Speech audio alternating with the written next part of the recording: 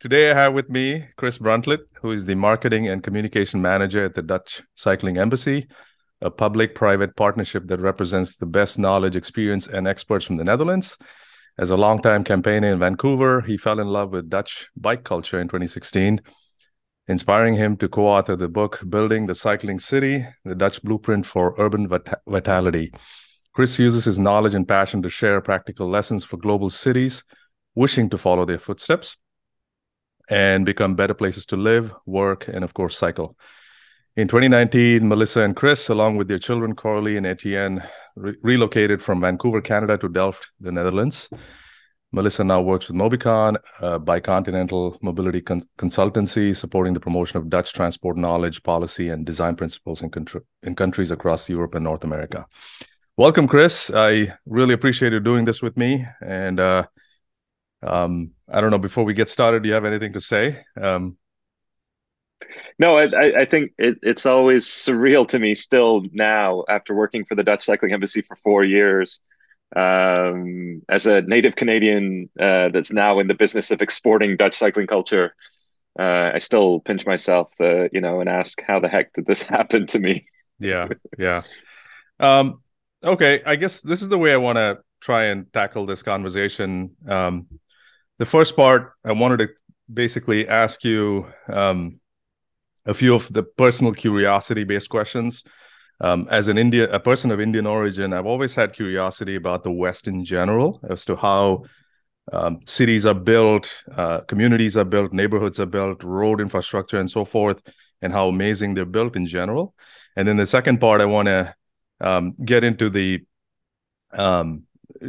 book your most recent book that I want to talk about, and kind of like I've made some notes as to what I think that I want to delve into about designing cities around biking and so forth.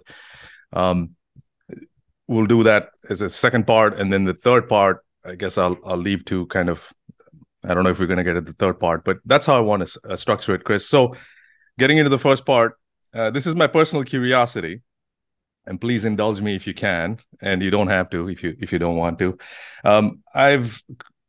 I'm an immigrant from India, immigrated to the US, and traveled a little bit in Europe and in Australia and so forth. One of the biggest things I've noticed, Chris, is just the sheer design and the beauty of these cities that have been built. And coming from India, there's all sorts of challenges growing up, and I come from a big city as Bangalore, which was still kind of building out infrastructure and so forth. But what is it about the West? And this is kind of a broad, open-ended question. What is it about the West that you guys can build amazing streets and clean streets and cobbled streets that are clean? There's an orderliness, there's an organized nature to things.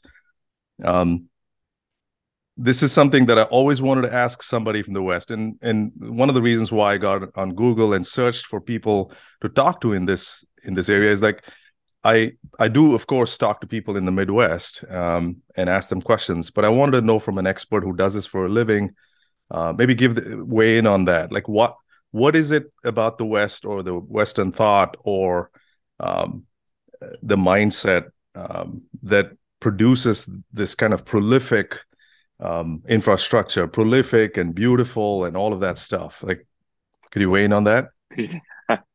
Yeah, Sorry. we're starting off with a hardball question, Yes, uh, sorry. an existential question. Yes, it's sort of, yes. No, I think a culture's priorities can be seen in its streets, and for the West, at least after the Second World War, its priorities were moving cars and the people inside those cars as quickly, as efficiently as possible. And so vast amounts of resources were spent designing, engineering, and building these streets that, some of them move tens of thousands, if not hundreds of thousands of big metal boxes in a day. And that's not an easy feat. It requires decades of innovation and experimentation and investment of billions, if not trillions, in resources. Um, the fact of the matter is, yeah, a lot of cities in the West after the war, people started moving to the outskirts of the city, in suburbs and residential areas on the perimeter of the city, and so the streets were designed, or should I say, redesigned, to bring as many commuters in and out of the city as possible, largely to get to and from their jobs in the offices, which were in the city center. So, I think beauty is obviously in the eye of the beholder. Sure. When I visit America or Canada, I just see asphalt, these asphalt canyons that are choked with cars, and I think here in the Netherlands and in other European cities, there's a beauty to the streets here which is very different. There's a human scale to those streets, the bricks, the cobblestones, the canals, the bridges, the light posts. Everything's built at a more human scale because they didn't demolish their cities and rebuild them around the car. They didn't invest, at least to the scale of the United States or Canada, invest in this car-centric infrastructure, which, by the way, is incredibly expensive to not just build but maintain. And a lot of governments and countries find themselves now just struggling to keep up with the maintenance bill. But at the time, the car was the mode of the future. This was how everybody was going to move around the city. And only now, 50 or 60 years later, I think we're starting to run into some problems, some challenges, and an understanding that the car never really delivered on this promise of freedom and prosperity to everybody. And that's what drives us now to build more walking, cycling, and public transportation into the urban fabric, so that it's not just a car-centered mobility system. About the European streets, I mean, since we're speaking a little bit of historical context here, pre-World War II, have the streets always been the way they have been? Like in terms of like how aesthetically, I don't know, me personally speaking, I find it aesthetically pleasing. I visited Netherlands back in 2011, and I honestly thought this was like a little bit like built by elves, just Yeah, everything is yeah. just shined and just kept up properly. There's not a brick out of place. Um, is that always been like a product of culture, or is it more of a, like you mentioned, um, there has been this kind of emphasis on livable cities and more centered around people interacting with each other, walkable walkways and bicycling pathways and so forth. Is it that in the US and Canada, is it the curse of, I don't know if it's the curse, but is it just because we started off with a blank slate post World War II, in a sense, not necessarily a blank slate, but I don't know. I'm just always mesmerized by just the European. By the way, there's noise in the background. There's construction going on in my house, so I apologize for that. If there's noise here, folks, I truly apologize. We're actually putting the roof right above my head, so there's Okay. I apologize for that. Yeah, so it's just like, to me, when I look at it, it just piques my curiosity that how is this even possible? Like, that Yeah. you've also maintained. I mean, the Europeans have also maintained that ever since. I don't have any historical context about. One of the things I was researching a while ago was they said one of the reasons why you find European cities as clean as they are, as pretty as they are, is because of the Black Plague back in the 14th century. Was that they narrowed it down to hygiene standards, and they said, well, it wiped out half the population in Europe, and they basically decided, hey, henceforth, one of the big things we're going to do henceforth is try and keep our cities clean, and hygiene became part of the culture. So I don't know if you want to comment on Yeah. any of that. Well, I think, and we refer to World War II is a kind of a tipping point or a turning point in a lot of ways. I think before the Second World War, streets generally around the world were seen as places for people to spend time, to interact with their neighbors, for children to play on the streets.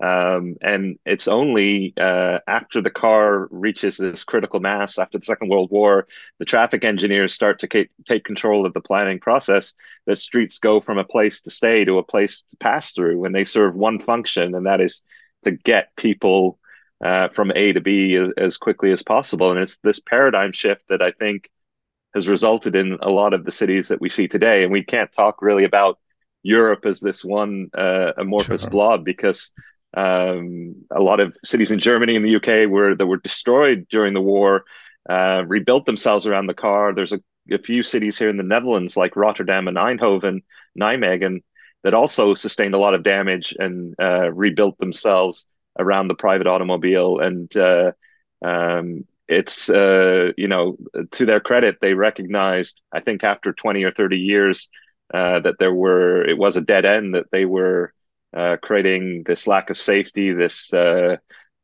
pollution and all the problems that come with car orientated development, and started retrofitting and redesigning the streets and spaces back to maybe not necessarily places to stay, but places where you could move different modes of transportation, Mm. pedestrians, cyclists, trams, and so on. So it's I think really interesting to think of. It was this, as I said, the car was the mode of transportation of the future. Yeah. It was obviously very, very well funded from the automobile industry, from the tire manufacturers, from the road manufacturers, from the car manufacturers, to convince politicians and engineers that this was the right thing to do. And let's acknowledge the fact that in a lot of American cities, in particular, but also in Canada, a lot of immigrant populations and African American populations were displaced to build the freeways and the parking lots Mm. and the infrastructure that was needed to get people in and out of the suburbs. And so I think, this idea, it was called urban renewal at the time, making the city great for the car, meant that it was done on the backs of those that were less fortunate, and they were, and a lot of times, in a lot of places, their neighborhoods were demolished to make way for these vast asphalt canyons that were cutting directly through the heart of the city. Mm. All right, thanks for that. I guess the second thing I want to move on to is your most recent book, fascinating book that I just read, Curbing Traffic: The Human Case for Fewer Cars in Our Lives, where you lay out some of the things where traffic design and street design directly affects things from health to reducing pollution to traffic congestion to social trust and helping disabled, reducing fatalities, helping older people live a more fulfilled life, and so forth. Really fascinating book, Chris. I didn't ever think that some of the things that you laid out in your book would even be closely related. You were talking about how facing another person's car in the back, reduces your sort of social trust and cohesion in a society. And it almost led to this kind of, in the US and UK at least, this sort of, uh, I don't know if, like a more of a disconnect between people. These are some huge, I don't know, to me, it seems like these are huge claims. Are these, and not claims, these are all backed by research, of course, but I guess this is quite jaw-dropping. What was the reaction you got from people who read this book? Like, a lot of things I read, and Yeah. I'm thinking, oh my God, it seems like the biggest tweak is the street design, the community design, and the way we design traffic and so forth will solve a big range of problems. Yeah, I think, as I was saying earlier, we um, built our cities around cars without really giving any thought to what the impacts that would have. And I think the interesting thing about us moving to the Netherlands was we suddenly were living in a place with far fewer cars in our lives. Our entire family was, and it really got us thinking. It's perhaps too simplistic to suggest that the car in and of itself is responsible for a decay in social trust, in a decrease in childhood autonomy, in a mental health epidemic, in lack of social trust and cohesion. But I think it certainly plays a role. And what we tried to do was, bring research and talk to experts who had done academic studies in this field to try and thread this narrative that the car has, of course, played a transformative role in terms of giving people mobility and access to opportunity and building prosperous cities. But what has the cost been? Well, the cost has been at the health and happiness of our children because they're suddenly not able to navigate their own neighborhood independently, and they're reliant on mom and dad to get around. It's been at the cost of us knowing our neighbors because in communities where the car is dominant, we're less likely to talk to our neighbors or have friends and acquaintances on our street because the traffic causes us to spend less time on our street. To other like gendered mobility, this idea that car-based cities have been designed by men and for men, and largely neglect the mobility needs of women who are still making statistically a larger percentage of care trips, that is local multi-purpose trips to the grocery store, to school, to and everywhere in between. And so we've tried to thread this story about, well, what we call the human case for fewer cars in our lives. Again, we're not arguing for car-free cities by any stretch of the imagination. We're just questioning this default of everybody needs a car, everybody wants a car, everybody has to rely on a car, and making the case for more balanced and diversified mobility options in our cities and our communities. And I think hopefully we've changed the conversation in some ways. We talk to fellow advocates and decision makers, mayors, councillors, other elected officials. And I think, hopefully it has given them talking points, ideas, inspiration that they need to make the change on the ground, and bring up things that we're perhaps cognizant of, but don't necessarily know how to articulate or even process. And I think noise pollution is one such thing. It fascinates us, the prevalence of noise pollution that the car creates. Not just the engines of cars, but the friction of tires on asphalt and the impacts that has us physically and mentally. So we brought a lot of research to the table and to hopefully change this conversation because there's noise pollution has been a priority here in the Netherlands in terms of its reduction through the design of its streets and cities. And the result is a much more pleasant and healthy urban environment. And, so I think, these are all kind of ideas that came to us through the first year of living in the Netherlands. And we just had to try to share its story through our own firsthand experiences, but also by talking to academics in the field in order to try and back up our feelings with some facts. Yeah, so as a cycling advocate, I would say, have you noted we're almost borderline talking sacrilegious stuff, right? Like cars, we got to move to, cycling, and cars cause all this pollution and noise and so forth. How open were people to ideas, of the ideas you were presenting in the book? Did it take a lot of, I don't know how much you've done so far, but how difficult was it to convince another country that really needs to implement this? I asked this from like a perspective of like a Indian person as well, where, you talk about noise, and one of the, I guess it's a cultural thing, I mean, I was there recently, a couple of months ago. The honking is incessant. It's just we wake from 4 in the morning till about 11 at night. You're just going to hear honking. And I ask people around, like, hey, why do you have to honk? When I drive on the streets, I count the number of times I honk. This is in India, but by no means this is, I'm casting aspersions on my fellow countrymen, but it seems to me that it's a lot of it is unnecessary. Like, I really don't have to honk. I just have to use common sense, a little bit of eye contact, intuition, and so on. When I ask people, they say, first thing they say is, well, we're approaching a junction. You always want to preemptively honk.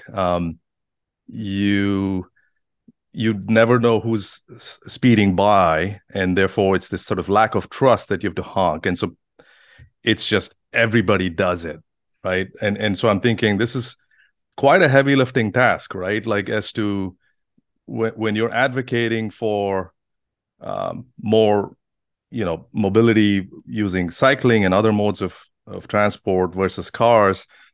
um I mean, we're talking, this is a long, are you thinking this is a long-term sort of thing, advocacy thing, or um I guess, what are your thoughts on that, Chris? Yeah. Yeah, I think every city, uh,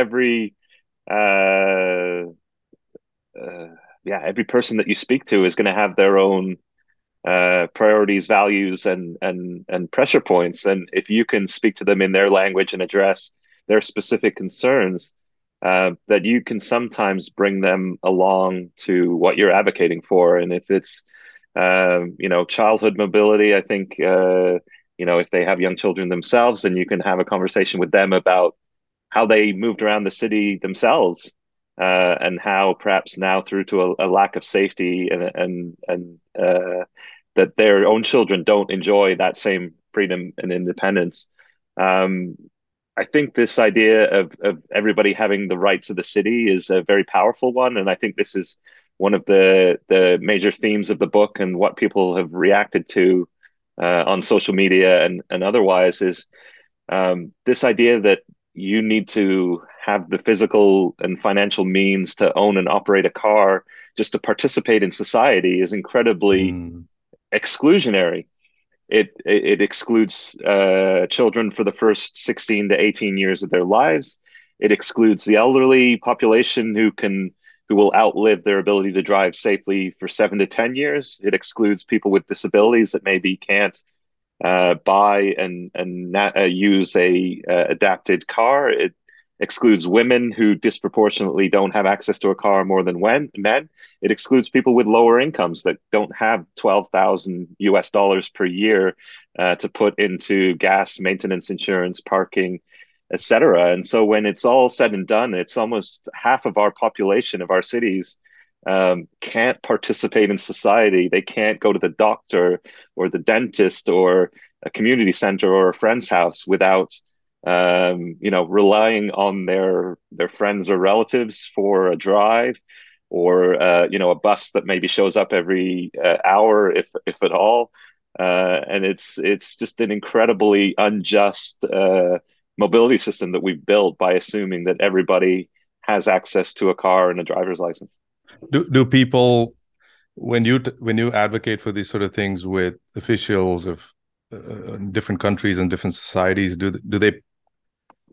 they push back on this idea that it's unjust? Like, you're framing it as unjust, and to me, um, it seems that's quite a bold, like a bold assertion. You're talking about, uh, cars being, or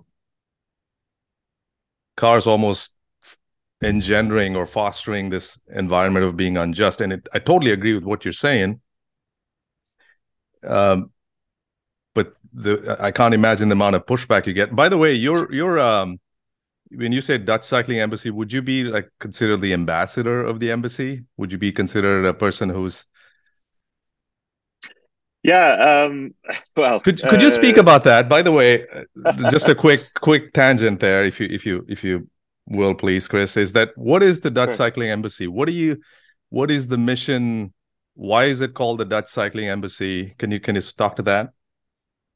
Yeah, of course. So well, we're an NGO, a non-government organization that was started by the national government here in the Netherlands, the Ministry of Infrastructure, specifically to export the knowledge and expertise that exists in this country. So, they were getting lots of requests for cooperation and information from other foreign governments. Mhm. Rather than handle them themselves, they decided to set up this external entity.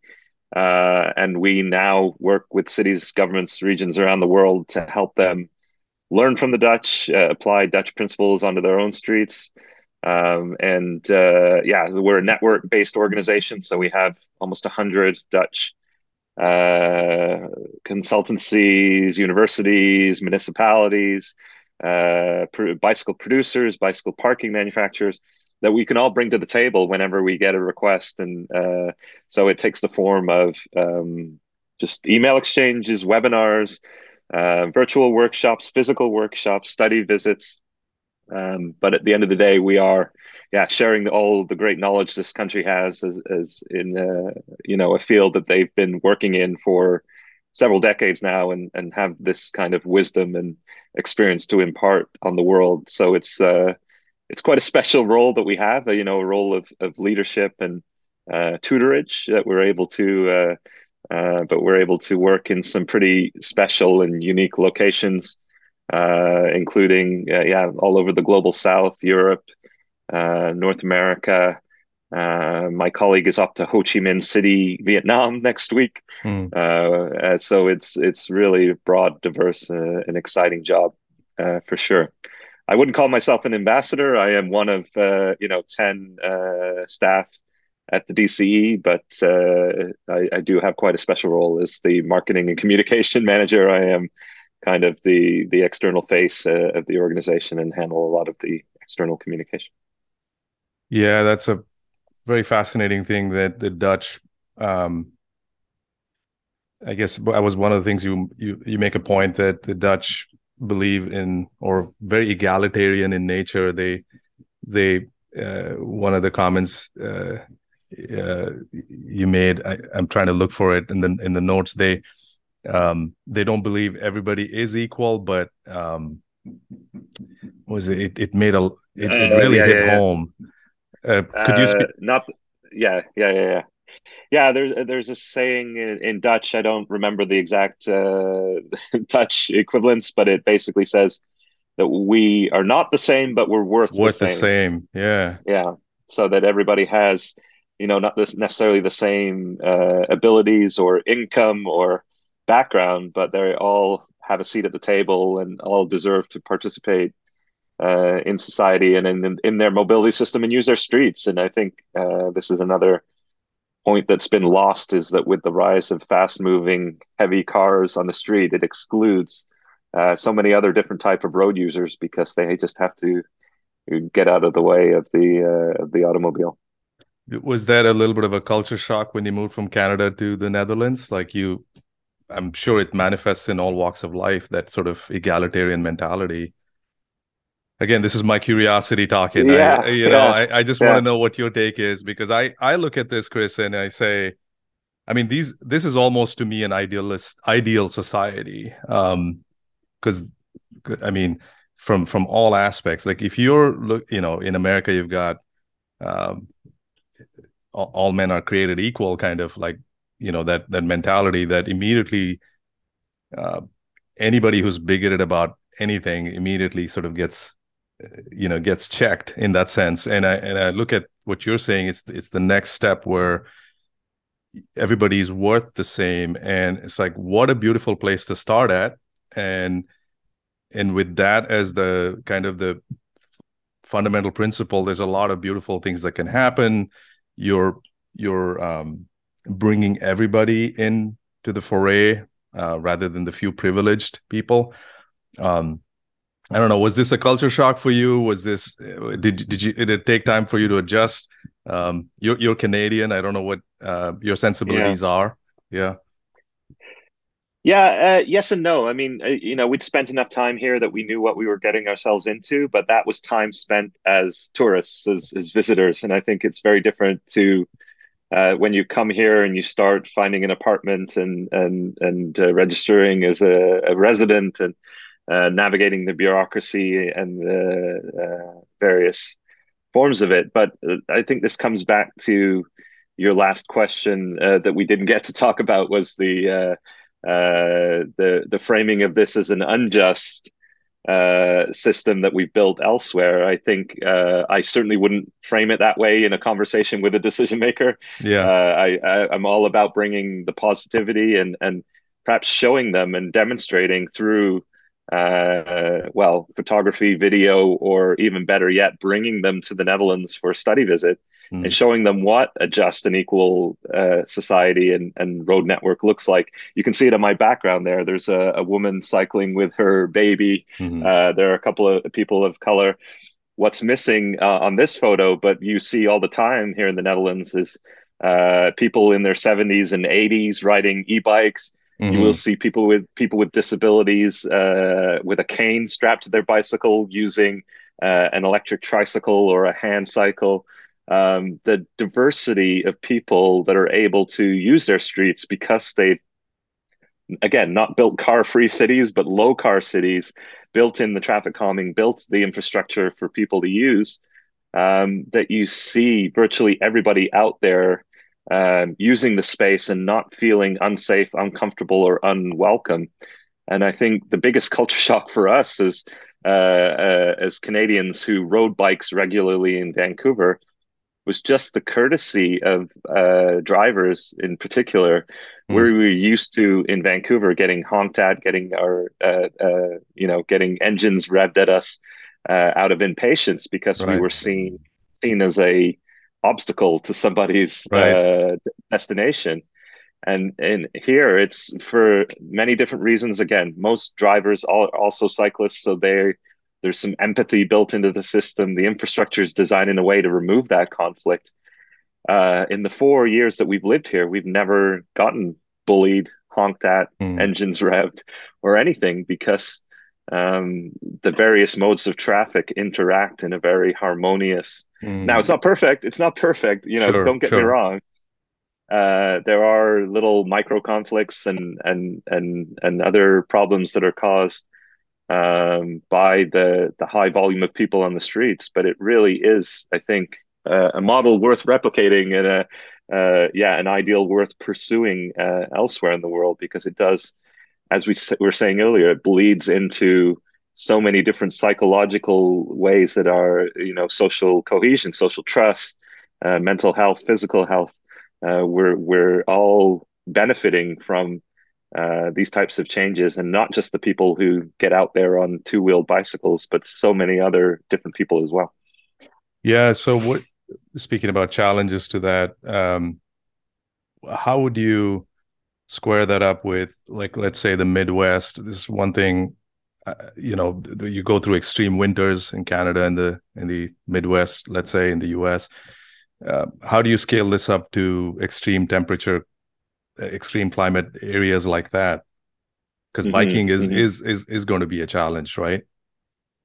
It is, yeah, but I think the thing to remember is every context has its challenges. Hmm.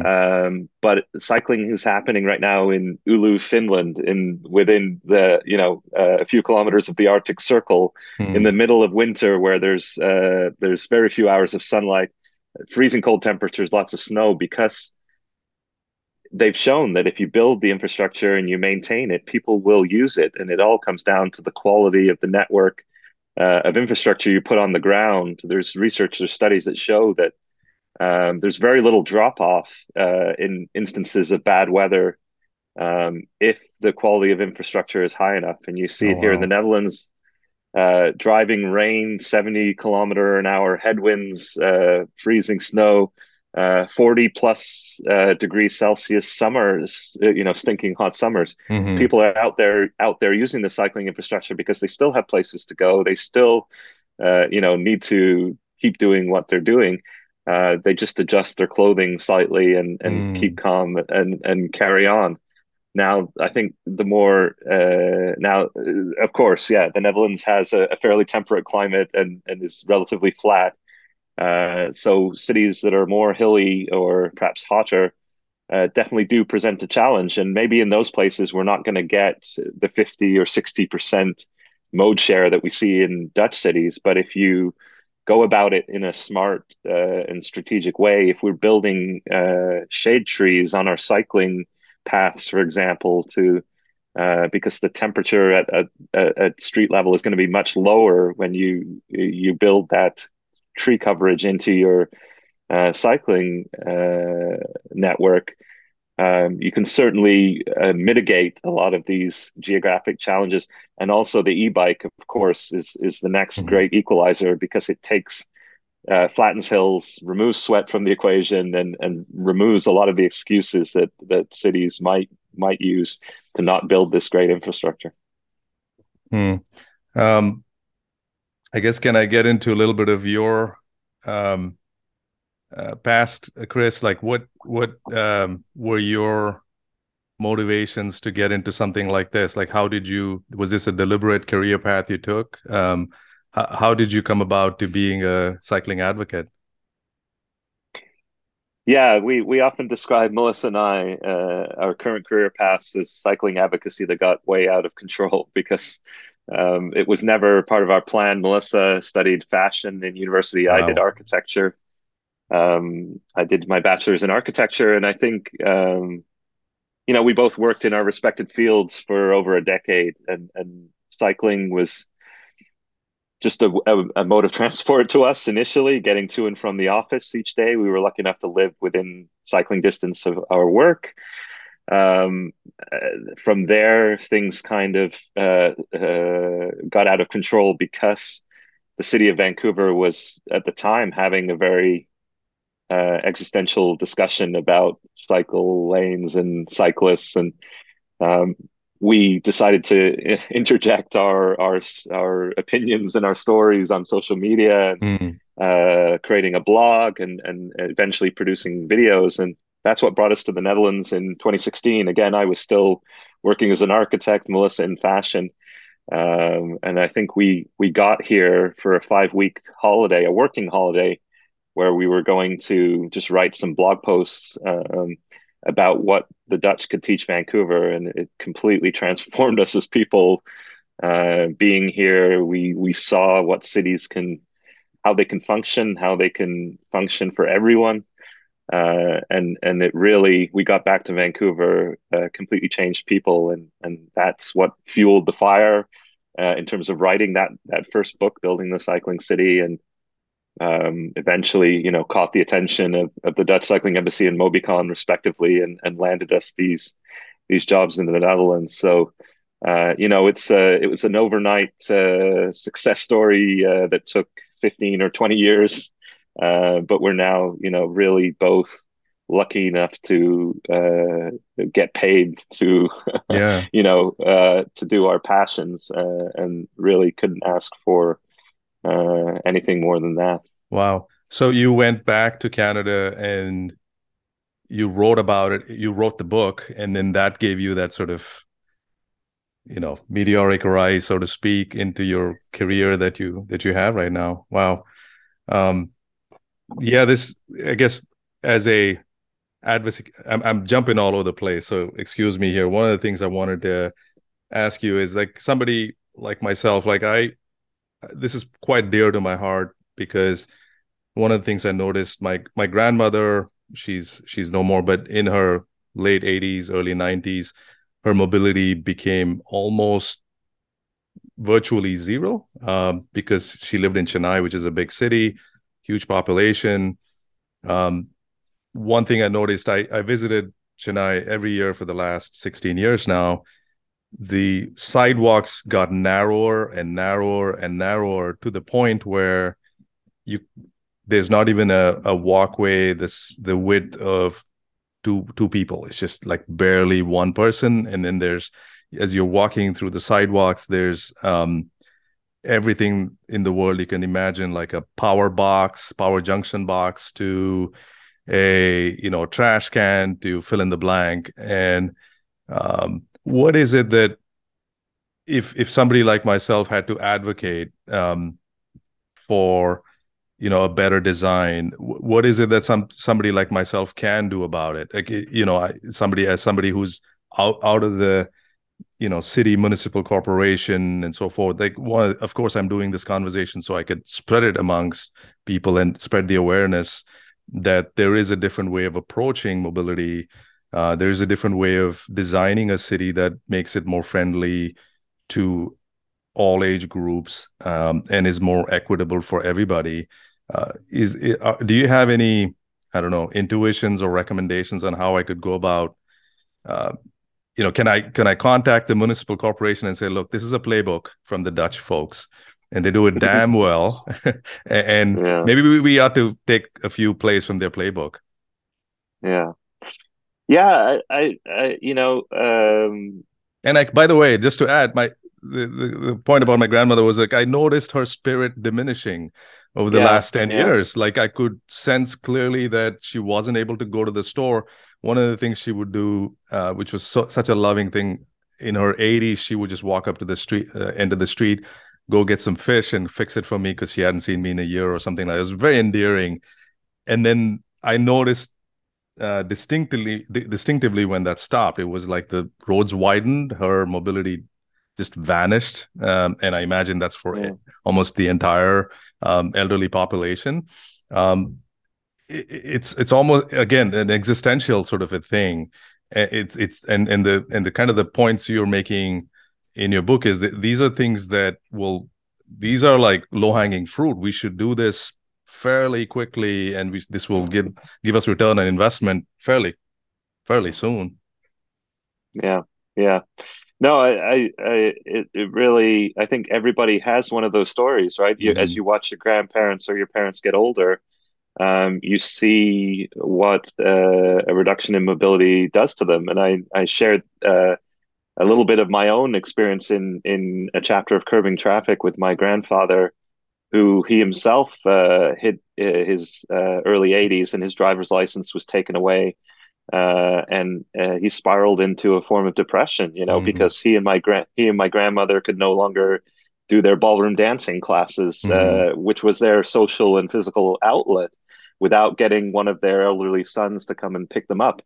And the frustrating thing is this was in the UK, which is only a few hundred kilometers from here, Hmm. and you can't help but think if if they had these mobility choices built into the fabric of their city, they perhaps would have lived longer, happier lives. But as soon as the driver's license is taken away, for a lot of people, it can be really devastating experience. Hmm.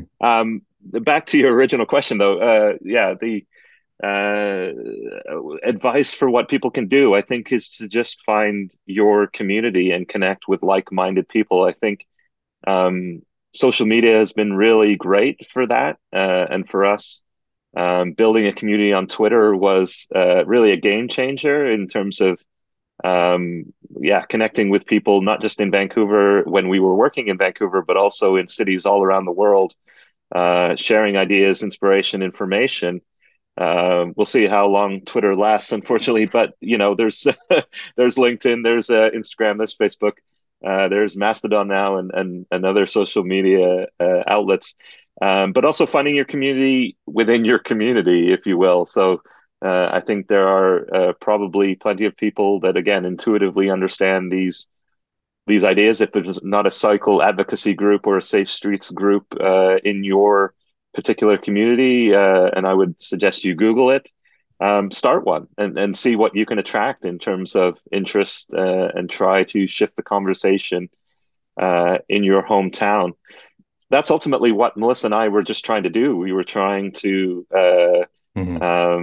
affect the conversation that was happening in Vancouver, and it took us places far beyond our wildest imagination. There's no guarantee that it will be happen to everyone, of course, but if your heart's in it, if your passion is in it, and yeah, if you really truly want to make a change, I guess the worst thing that can happen is you do make that change, and maybe you can create a career out of it, or at least a real rewarding passion project that you can do in and around paid employment. Yeah. That's great advice, Chris. And I think it takes a lot of, I don't know, not idealism, but you have to be passionate about it, um, and almost selfless in a sense that if you want to organize your society, like by the way, I'm looking at it all through the lens of my fellow Indians, because um that's been one of my biggest hobby horses for the last 15 plus years, 20 years since I immigrated to the US. It's that, how do I import ideas from wherever the ideas are? Doesn't matter if it's from the West or the East, but good ideas are good ideas and stand on their own merit. And um, yeah, so this is something, one of the things that it's worth mentioning, in this conversation, is that there is also this sort of, as India has a colonial past to it, there's a little bit of, like, always suspicion about anything that comes from the West. Um, uh, Whenever I talk about some good ideas that are implemented in America or Europe or whatever it is, there is, well, that works for there, it doesn't work for here, kind of, because we have a lot of diversity, different languages, and so on. They fill in the blank. There's a myriad of reasons why these are not scalable to a country like India. Um, but I'm a hopeless romantic. At the same time, I do believe that ideas are ideas. You implement it anywhere. You can you probably obviously need to customize it to the um, local situation, but good ideas are good ideas. I mean, we have historical precedent to this. Japan and South Korea are two countries that copy pasted a lot of the blueprint of American ideas to implement in their societies in terms of infrastructure and so forth, as far as I've read. So anyway, I'm just rambling on here, talking about Yeah. making your point in a sense. I don't know if you have anything to say about that. Well, and I do actually have a really practical example of the Dutch Cycling Embassy working in India. Okay. And it's, as you said, it's, I think, not necessarily parachuting in there and telling people what they can and can't do, but through an organization called ITDP, which is the Institute for Transportation and Development Policy. They have an office in Chennai, actually. Hmm. During the pandemic, they initiated a nationwide contest called Cycles for Change, cycles, and then the number four, change. And myself and other members of the Dutch Cycling Embassy advised on that project, and we were on the design jury that ultimately selected the winners. But the hope was to encourage cities across India, with this blank canvas of empty streets and this quote unquote opportunity that COVID presented, to just try things and to build some pop-up bike lanes, build some placemaking, build some traffic calming, try things out, and document the process to collect some feedback, Mm-hmm. and then present a plan to ITUP about what that process looked like and how it might be scaled up in the future. And the response was phenomenal. They had over 100 cities across India participate, from coast to coast, border to border. Hmm. And there 25 finalists were selected, and they all presented to the jury. 11 were selected as quote unquote winners, who will now receive support, guidance, and resources they need to train their engineers and planners on these principles and best practices. Again, not copy and pasting from the Netherlands, but being inspired and informed by these ideas, and hopefully, building permanent networks of infrastructure out of this pop-up experiment that happened during the coronavirus crisis. So it was really quite special to be a part of, and now we're in the planning phase where we're hopefully going to execute some workshops in India, Hmm. directly with the people on the ground that are working and implementing these projects, and teaching them through exercises, through case studies, through real life examples, how to yeah, combine these ideas in a very different context. Of course, I think the most mind-blowing thing that I was told when we were talking to people in Bengaluru was that there are 38 different varieties of traffic on their streets,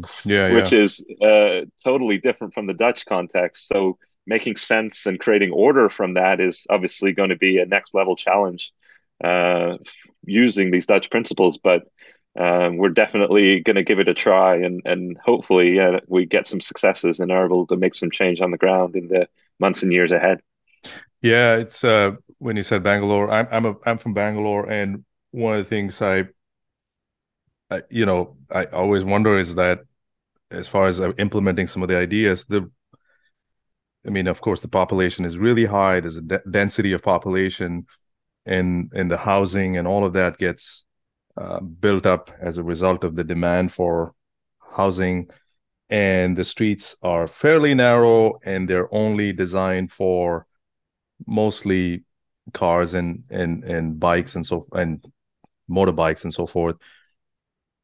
Any intuitions you have on how we could sort of build a biking lane in that? Are we talking building underground, building above the ground? I mean, from a practical standpoint, what is maybe could you suggest what specific thing we could do? Do you have any intuitions on that as to solving that problem? Because I could see in a busy street, for example, in Bangalore, like if we introduced walk lanes as well as biking lanes, that would alleviate a lot of pain. We're alleviating noise pollution, air pollution, of course, and just mobility across the board. Because, like you mentioned, the cost of ownership of a car is tremendous. We're not even taking into account insurance and maintenance and all of that. And India being a relatively poor country, like biking would be awesome. Walking safely would be awesome. Any intuitions on that? Yeah, I mean, I think it's important to stress that even here in the Netherlands, not every street has a bike lane. In fact, Hmm. probably two-thirds of the cycling network is not with segregated infrastructure. It's more mixed traffic conditions. Now, there's a very Okay. big asterisk on that mixed traffic condition. It's that for the most part, through traffic is filtered out of those local Sure. streets, so that it's seen as a or used as a thoroughfare for motor vehicles, and the speeds need to be reduced. I mean, 80% of the urban streets here in the Netherlands are 30 kilometers an hour or slower. That's what 18 miles per hour or less. And those are the preconditions for getting more people cycling within their neighborhood. And that's, I think, the point where we need to start is not necessarily getting everybody to cycle for every journey across the city, Hmm. but making the bike an option for the journey to school, the journey to the corner store, the journey to friends' houses, the journey to the public transportation stop or station. And then if we start with those short journeys, then we can look at the bigger infrastructures that are necessary on those larger distributor roads, arterial roads, to make them possible. But those obviously take a lot more time, a lot more resources, Hmm. and some bold political choices. But if we start with that filtering and traffic calming at the neighborhood level, and this is one thing that the Cycles for Change project specifically tried to do, was show what local streets, residential streets, can be like if we just remove some of that through traffic and make it possible for people to walk, cycle, and even play on the space outside their front door. So that's where I would definitely start. Hmm. And yeah, I mean, I think there is so much potential if you start with those small journeys, and the connection between cycling and public transportation is another topic that we are already talking to Bangalore about specifically, Hmm. because right now they're in the process of building a multi-billion dollar metro system with very little consideration about how people arrive at the stations and leave the Right. stations. And I think one thing that we've tried to help them understand is, well, the potential of attracting more passengers and more customers onto their trains. if they link cycling and the metro system as one continuous, seamless mode of transport, providing some bike parking at the stations, providing maybe a bike sharing or rental service on the other end of their journey. It's a win-win scenario when you start looking at this more holistically, rather than just saying we're going to build a metro and without any consideration to how the passengers arrive or depart from their stop or station. Yeah, and I'm thinking, as you were talking about, how we could make the existing infrastructure, how you could like implement controls around the existing roads, for example, to make it more biker friendly or pedestrian friendly. I'm thinking from an Indian standpoint, it would require almost like a holistic change as far as law enforcement goes. For example, we're talking guys who are speeding more than 30 kilometers per hour need to be held accountable. Like that, we need to upgrade that aspect of it, the law enforcement aspect of it, so that there's a cost you bear because you violated a particular rule. I do see signs in Bangalore, for example, in busy streets. They'll say, 50 kilometers per hour limit, and literally nobody is following 50 kilometer per hour. It is free for all.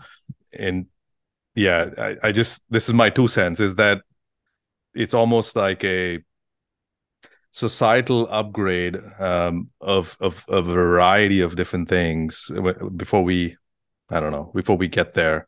Everything from law enforcement to um, making cycling a less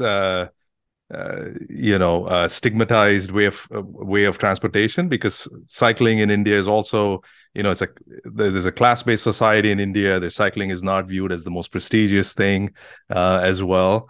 There's that. Anyway, that's just my 2 cents anyway. Of Um, course, yeah. yeah, I don't know if you had anything to add to that. But it's just there is no silver bullet, and yeah, there's kind of maybe 10 or 15 things you need to be doing simultaneously, Right. including marketing, communication, outreach, engagement, selling cycling as a desirable and enjoyable mode of transport while you're building the infrastructure. Yeah, and educating and enforcing and yeah, encouraging behavior change. I mean, there's all these soft measures Hmm. that need to be done in addition to the hard infrastructure that needs to be built. Yeah. One thing that, coming back to the book, that really resonated with me, Chris, is that you talk a lot about how nature, or being in nature, has such an effect on our mood, on our productivity, on our general health, and so forth. I have a house here in the Midwest, and I've been blessed to have this house where it's just facing a ravine with full of trees, wooded area, and everything. And ever since I moved here in 2017, um, it's been a massive shift for me in terms of my mood. The way, I joke with my wife often that this house is like a shock absorber for our stress. It just absorbs, and it just absorbs. It's so unconscious too. Um, I don't know what your thoughts are about that, like in terms of could you speak to that in terms of, I don't know, it seems underrated to me because, for example, if I go to work, wherever I work at, you're stuck in a brown cubicle, and there's barely any nature around it. So even in developed countries as well as developing countries, there's this, I don't think there's this appreciation that nature is the one that's like a huge antidote for a lot of, different, from mood to heart disease and so on. Yeah. Can you speak to that a little bit? Yeah, and I think it's maybe something we all gained a newfound appreciation for during the pandemic when we Sure. were locked down in our houses, and the idea of getting outside and going for a walk or a bike ride or whatever in nature was became a lot of people's release and step away from the stressful Zoom calls and familial situations Hmm. that they found themselves locked in their house. But I think it's another kind of area where we try to tie a bit of a connection between, well, reduced mental and physical health and the design of cities around cars, which require a tremendous amount of space and asphalt and well, really take away the ability to build more green space, more opportunities for restoration, reflection, and decompression within our cities, and that's parks, forests, rivers, and so on. A lot of cities, if they had historic rivers, maybe they filled them in to build expressways. The same was it was true of Seoul in Korea, for example. And they've well, the really amazing, inspiring places like Seoul, like Utrecht here in the Netherlands, having filled in their rivers and canals with the motorway in recent years, they've put the waterway back and given it back to the people and removed the asphalt, and it becomes a place for people to gather and well, I'm lucky enough to actually work along the Catherine Singel in Utrecht, where they did exactly that, and it's become a great lunch spot for us to sit on the river and on the nicer days. And yeah, I mean, all the benefits that you've spelled out, and I think scientists and academics are still trying to understand that connection. But there's something about being in nature, and it can just be walking through the forest. It can be, or it can be hiking in the mountains. That gives us this rest. It has this restorative effect on us, both physically and mentally. That is perhaps underappreciated and under acknowledged. So the more opportunities we can provide within our city or close to our city to make sure that those opportunities can be accessible to everybody, and so that you're not driving your car out to some remote location, but you can maybe go for a walk in your neighborhood and enjoy the same restorative effects. Yeah, as you were saying this, I was thinking about one of the points you make in the book is that we handed over the road design aspect of things to engineers who are looking at it from purely a transportation and car of getting from A to B, optimizing the time and so forth. We should probably look at it more holistically or integrate more departments together to come up with this design to bring to the table, bring to the table like health experts and so on, so that you're it's more of an integrated approach where you're just not optimizing on one thing, but you're optimizing on several things, and that would lead to the best results. I thought that was such a cool point. It just really hit home for me as an engineer, because that's been the place where I've seen the most value or innovation happens then, which because you're pulling ideas from disparate fields, which initially your intuition doesn't really offer you as an engineer, but then as you're looking at all these various factors and different teams interacting with each other, it results in sort of the optimal design, the best design possible.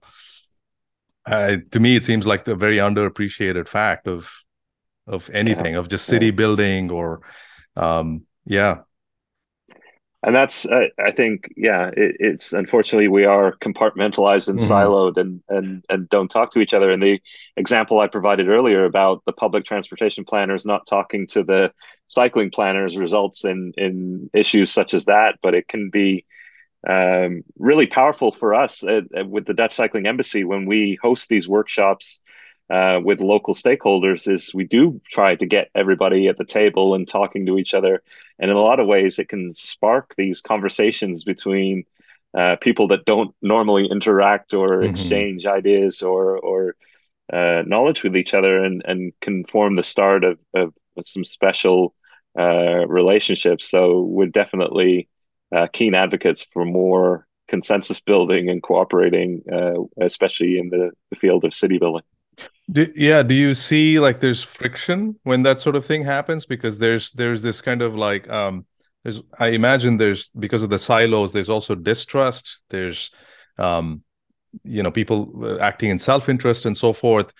This happens both in a corporate environment as well as like, in a city corporation. Like, how do you break down those walls? Like, how do you say, hey, everybody's kind of in on this? Um, and I like the earlier point you made that this is a phased approach. You can't just solve the problem in one fell swoop. You have to sort of chew the elephant one at a time. Um, I mean, Yeah, there's a yeah, lot. What's that? So go ahead. we're we're eating a big effing elephant at the moment. Yeah, yeah, that's a good analogy, actually. Yeah. Um, no, I think it's a tremendous point, generally our experience has been really positive. I think everybody is pushing for the same thing, which is, of course, more livable and equitable and sustainable cities. But it really is just finding the common ground and the win-win scenarios. And the public transport cycling one, again, is a great example because the public transportation system is getting more passengers. The cycle lanes are potentially getting more cyclists.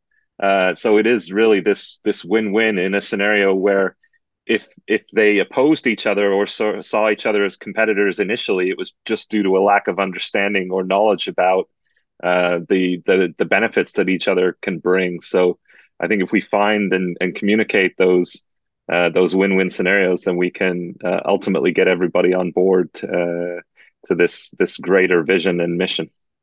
Do you, as a follow-up to that, when you work with other folks from other countries and so forth, do you have to do a little bit of, I don't know, studies or research into their cultural underpinnings of a particular society, a country, so that you tailor the message specific to a country? I guess, how do you go about that? This is just a broad question. It doesn't have to be, I guess, what are your experiences with that? This is just I don't know, a tactical tip that I would like to for you to talk on. Yeah. Yeah.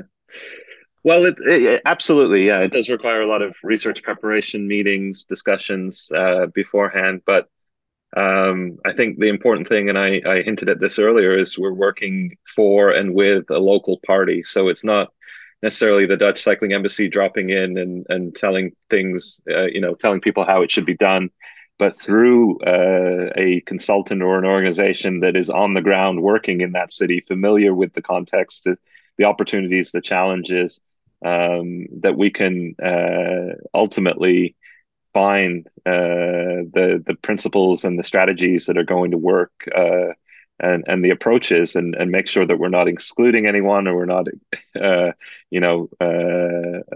neglecting or forgetting about any part of this very complicated puzzle. And it's always important to have a local partner on the ground, and we couldn't do this and we wouldn't do it without such local expertise and the partnerships we form with various organizations.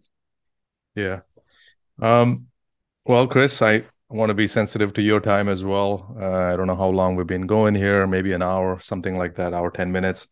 Um, I'd like to wrap it up unless, I guess, did you have anything else to say? I certainly appreciate your time being here, talking to I don't know, a rookie who's just interested in several things. Uh, this book was very, very eye-opening for me, I should say.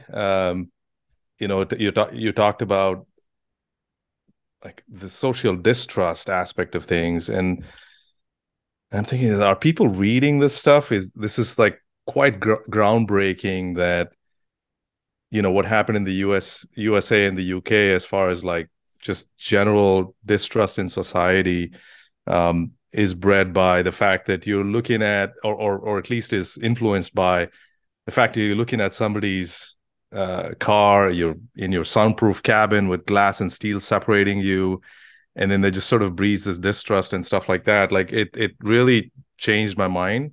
So I really appreciate you for writing that book and bringing all these ideas to the table. This is something that I'll always carry and advocate for, and um, I look forward to sharing with my fellow countrymen. So I really thank you, and you're truly a treasure, Chris. Appreciate it. Well, I really appreciate that, and thank you so much for having me, and thanks for the great questions. It's been a really insightful conversation. Thanks, Chris. Talk to you later. Cheers. Okay, bye for now.